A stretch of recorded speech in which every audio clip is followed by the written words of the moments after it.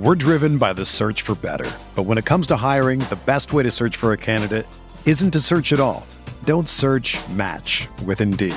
Indeed is your matching and hiring platform with over 350 million global monthly visitors, according to Indeed data, and a matching engine that helps you find quality candidates fast. Ditch the busy work. Use Indeed for scheduling, screening, and messaging so you can connect with candidates faster. Leveraging over 140 million qualifications and preferences every day, Indeed's matching engine is constantly learning from your preferences, so the more you use Indeed, the better it gets. Join more than 3.5 million businesses worldwide that use Indeed to hire great talent fast. And listeners of this show will get a $75 sponsored job credit to get your jobs more visibility at Indeed.com/Blue Wire. Just go to Indeed.com/Blue Wire right now and support our show by saying that you heard about Indeed on this podcast. That's Indeed.com/Blue Wire. Terms and conditions apply. Need to hire? You need Indeed. This podcast episode is brought to you by Coors Light. These days, everything is go, go, go. It's nonstop hustle all the time. Work, friends, family, expect you to be on 24/7. Well, sometimes you just need to reach for a Coors Light because it's made to chill. Coors Light is cold lagered, cold filtered, and cold packaged. It's as crisp and refreshing as the Colorado Rockies. It is literally made to chill. Coors Light is the one I choose when I need to unwind. So when you want to hit reset, reach for the beer that's made to chill. Get Coors Light in the new look delivered straight to your door with Drizzly or Instacart. Celebrate responsibly. Coors Brewing Company, Golden, Colorado.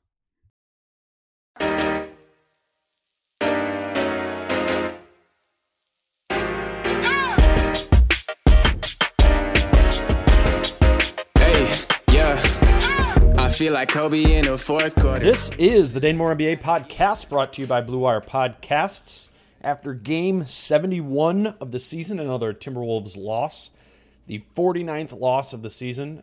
Tonight's was by 16 points to a depleted Boston Celtics team that rested many of their main players because they were already locked into the 7th seed. But I still got plenty for you today on the pod. This is what I'm thinking. Let's, talk a little bit about a team in the Timberwolves that is very openly not tanking, having now lost 5 of their past 7 games, with their only 2 wins in that stretch coming against definitely tanking Orlando and definitely tanking Detroit. And we'll talk about what exactly that kind of means for this good vibes Wolves team going into the end of the year.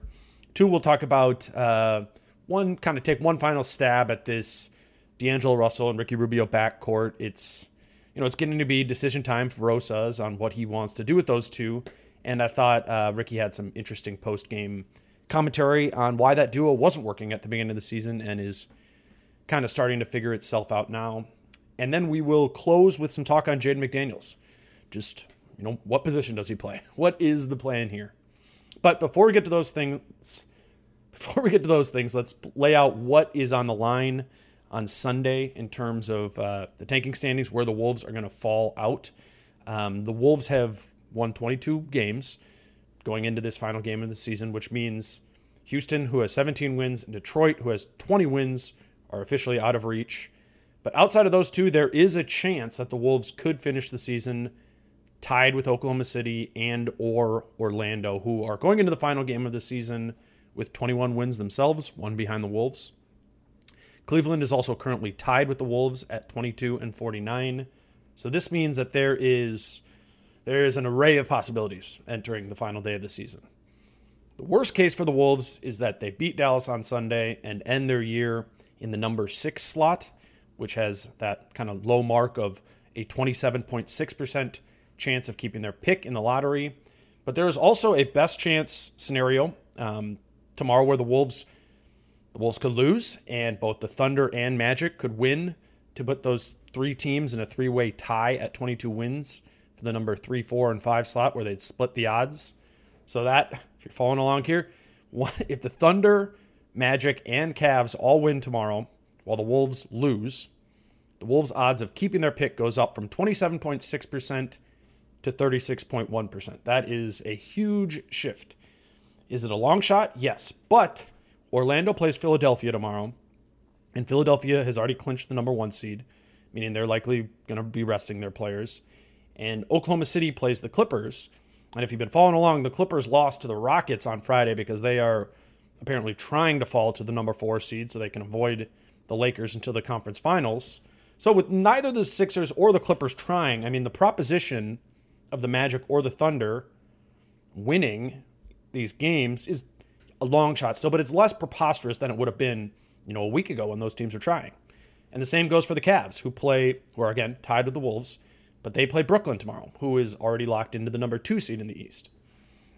So again, long shot, I understand, but it's not impossible that Orlando, Oklahoma City, and Cleveland all win tomorrow. And if that happens and the Wolves lose, that is a jump in the odds from 27.6% to 36.1%. Orlando and Cleveland play at 6, while the Wolves and Thunder play at 8. So, I mean, if nothing else, it's going to be something to track tomorrow night. And really, it's going to come down to how little do the Sixers, Clippers, and Nets care. But I wouldn't expect the Wolves to take any precautions to cut down their own chances at winning. Like, we often forget about this, but,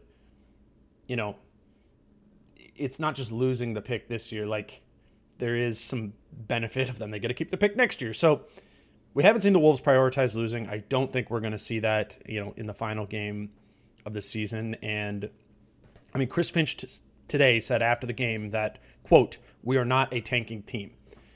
Here's Finch's full comment on the Wolves' kind of disappointing effort in these last 2 games and how that effort has not been representative of a team that is, trying to gain momentum as the season comes to a close. Yeah, Chris, what's the importance of that game tomorrow night? Because it did seem like you guys were generating momentum heading into the offseason, and I don't know, it seems like maybe that's dwindling a little bit here from these last 2. Yeah, I mean, the importance is that we play well and play, get back playing with the right mindset, right approach. Has that going away surprised you these last couple games? Yeah, it has a little bit. It's been disappointing. I'm not going to lie. It's been disappointing in our approach, and we need to be better. And I don't know exactly how it falls for Dallas when they come in here, but we're, I would like to end the season on a high note. Dane, go ahead. Chris, where do you feel that the locker room lines up in that for the mentality of kind of being a little bit lower these last few games? I mean, Ant talked a little bit after the game like they were playing like the season was over. You think that's a product of fatigue or just kind of seeing the end line? Like, where are the guys at in their heads? I don't know. You're going to have to ask them. I mean, it doesn't look like they're locked in to finish the season the way we wanted to, but you'll have to ask them individually where they are.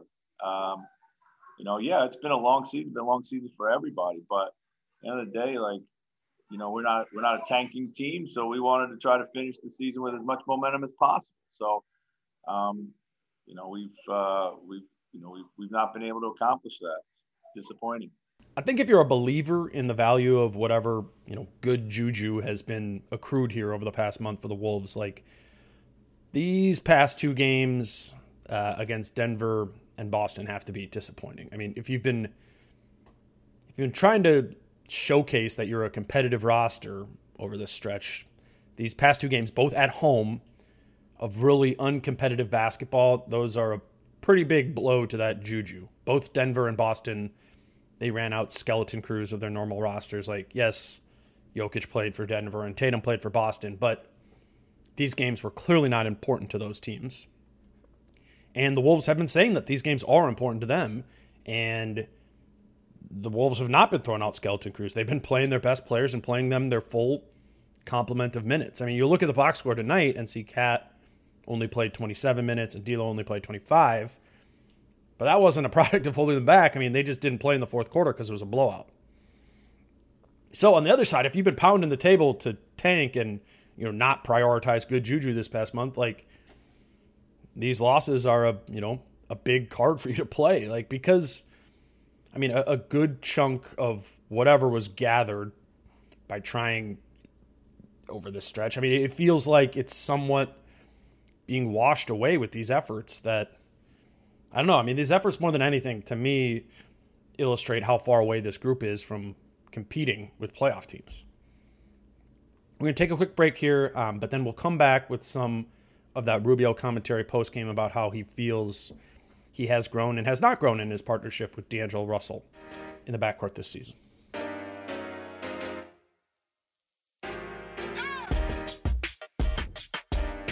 Credit Karma has always been there to help you make better financial decisions, and now they want to help even more. With a Credit Karma Money Spend account, you can be rewarded for good money habits.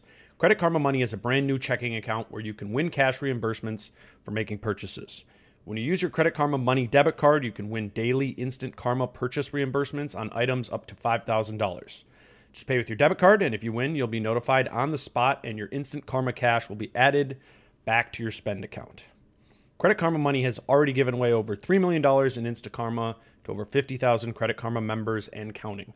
Open your FDIC-insured spend account for free. There's no minimum balance requirements, no overdraft fees, and they're free withdrawals from a network of over 50,000 ATMs. Credit Karma Money progress starts here. Right now, visit creditkarma.com/winmoney to open your free account and start winning instant karma. Go to creditkarma.com/winmoney to sign up for free and start winning instant karma. That's creditkarma.com/winmoney. Instant Karma is sponsored by Credit Karma. No purchase necessary. Exclusions and terms apply.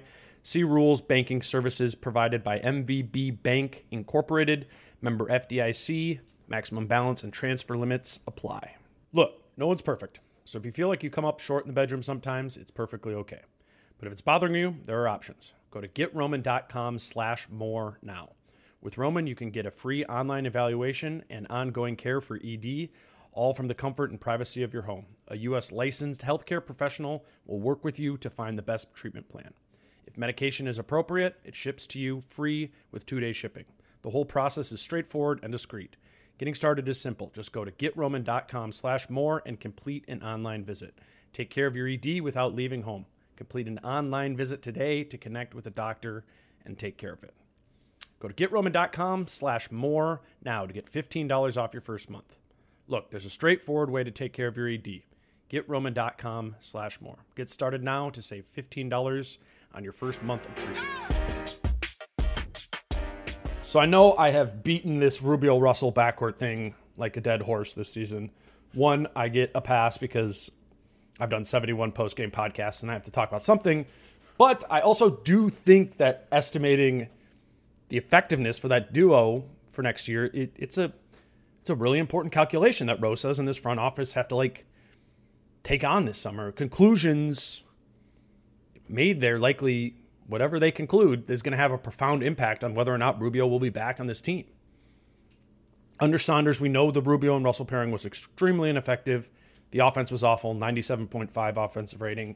Defense was awful, 119.8 defensive rating. That led to an almost impossibly bad net rating of minus 22.3 in the 141 minutes that Rubio and Russell shared the floor in 16 games under Saunders. Since Finch has taken over, the Wolves have a neutral net rating in the 216 minutes that those two have shared the floor over 20 games. And if you look at the numbers, the reason it's balanced out is purely offense. The offensive rating under Finch with those two on the floor is 118.3. Remember, under Saunders, it was 97.5. So that's nearly 21 points per 100 possessions better under Finch with Rubio and Russell in the backcourt than it was under Saunders. But the defense has been the same amount of bad. Defensive rating of 118.4 under Finch with those guys on the floor. So to me, the real question about those numbers is about context, right? Like, a neutral net rating is fine for those two. But you have to ask yourself if this offensive jump isn't just exclusively a product of Towns and Edwards being next to them. I mean, this number blew my mind. Under Saunders, Rubio, Russell, Towns, and Edwards shared the floor for 10 total minutes this season. 10. Under Finch, Rubio, Russell, Towns, and Edwards have shared the floor for 162 minutes. That means under Saunders that 131 of the 141 minutes that Rubio and Russell shared the floor were without Towns and Edwards on the floor next to them. Whereas Finch, 162 of the 216 minutes that Rubio and Russell have shared the floor have come with both Towns and Edwards out there. I mean, that's just apples to oranges. I mean, in many ways, I think that stat can be used as a reason to believe in the Rubio and Russell pairing working. I mean, it's simply because their minutes under Saunders were functionally irrelevant because they weren't coming next to Cat and Ant. I mean, if you delete those, then Rubio and Russell have been fine statistically. And remember, we're noting that caveat of the fact that the Detroit and Orlando games were crazy good for everyone, and that affects all the lineup data, but still, it holds. If you want to believe in the Rubio and Russell pairing, point to the fact that the Wolves have had an offensive rating of 120.2, defensive rating of 115.0, and a net rating of plus 5.2 in 162 minutes, that those 2 point guards have been insulated by both Towns and Edwards on the floor. We also know this isn't all about numbers. It's about fitting on the floor together. And it's about synergizing, it's about personalities, and it's about mentalities. Tonight after the game, Rubio talked a little bit about that. Ricky, you and D'Angelo have been starting next to each other for a while now. You've been a lot more productive, the pairing of you two guys together over the past couple months. How much of that do you attribute just more comfort between the two of you, and how much would you say that has to do with Carl being back and Ant kind of taking this next step? Yeah, I mean, D'Lo is a high IQ player who maybe in the beginning I didn't connect as well as I'm doing right now. And credit to the coach as well, credit to having the whole roster together as well. I mean, I think in the beginning of the season we played with no Cat, and that changed a little bit, a lot of things. Having him, knowing how N has played these last games, last part of the season, we can build something good right here. And I feel like I can play along with him and play off each other, help each other. And it's a matter of time. I mean, when I think both know how to play basketball really well, have high IQ, it's a matter of time to put all the pieces together. Part of my reason for wanting to, play this clip for you and run through all these numbers again is that we've never really heard Rubio or D'Lo, for that matter, speak about anything that suggested there was a reason that it didn't work. I mean, Rubio saying that those two, quote, didn't connect as well at the beginning of the season is kind of putting to words what we all kind of witnessed early on. That being resolved, if it's actually resolved, that's a big thing. I think I too often look at the value of Ricky directly through this lens of his impact when he's on the floor with D'Lo, because I need to kind of peel back and realize that we all know this, Ricky's true value comes in what he brings out of Anthony Edwards. And to that end, if we value what Rubio is to Edwards, then we have to deal with some potential wonkiness of the Rubio next to D'Lo pairing. I mean, ultimately, if you're Rosas, you have to decide if you're going to trade Rubio this summer. That's what it comes down to. And part of that equation is definitely about his fit next to D'Lo, but you've also got to weigh his impact on Ant. And really asking yourself, how much does what we expect out of Edwards next season drop if Rubio is gone? I mean, that is part of the equation here too. Now, I think if you're Rosas, this ultimately comes down to how good do you see yourself being next year? And how important is it to be as good as you can be next year? Trading Rubio for a player who fits better, maybe a power forward, that will likely make you better next season. But trading Rubio might hinder Ant's development, which might hurt you 2 or 3 years down the road. So which do you prioritize? I think for us, with no skin in the game, we can say that Ant is the most important thing, period. And that doing whatever is best for his long-term development is what's best for the team. But if you're Rosas, who has some real immediate skin in this game, you might feel the need to prioritize next season a little bit more, winning. I mean, Rosas has been championing Rubio's value as a quote-unquote vet all year and has, since the beginning, talked about what he brings out in Ant. But Rosas' true assessment of that value will be shown this summer by what he does or does not do with Rubio on the trade market. I mean, this is all also not black and white. The trade market will play a huge role in these moves or lack of moves. And it will also be dependent about assessing the rest of this roster. What does it need? What position needs to be addressed? And the real sliding door here on the roster is at power forward, and that directly ties to Jaden McDaniels. What position does Chris Finch envision Jaden playing going forward? That is the huge question.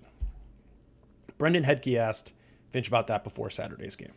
Hey, Coach. So as we head into the offseason here with only a couple games left, we're talking about Jaden McDaniels and the position that he'll be playing mostly next year. Do you hope he develops more to be a small forward or a power forward for the Timberwolves next season? Yeah, another really good question. I think we have the luxury of developing them along two tracks. I mean, offensively, they're pretty similar in our setup. As you see, like Juancho kind of like seamlessly goes back and forth between the two. I think Jaden will end up being able to do the same. Jaden's big summer of development will revolve around ball skill, giving him some more ball skill, giving him a package to finish at the rim with a little bit more strength and thrust that he'll put on himself, just with a great off-season fitness and strength and conditioning program. His shooting will only get better. That's not going to change no matter where he plays. I personally think that he has the ability to play and handle and pick and roll. We would love to see him at the 3, but he can easily be a 4. And again, offensively, it doesn't matter too much in our stuff. But if you have him at the 3, you just get that extra length on the floor, which is always a help. And then finally, like defensively, he can guard pretty much 1 through 4. So he's got, again, we talk about positionless basketball.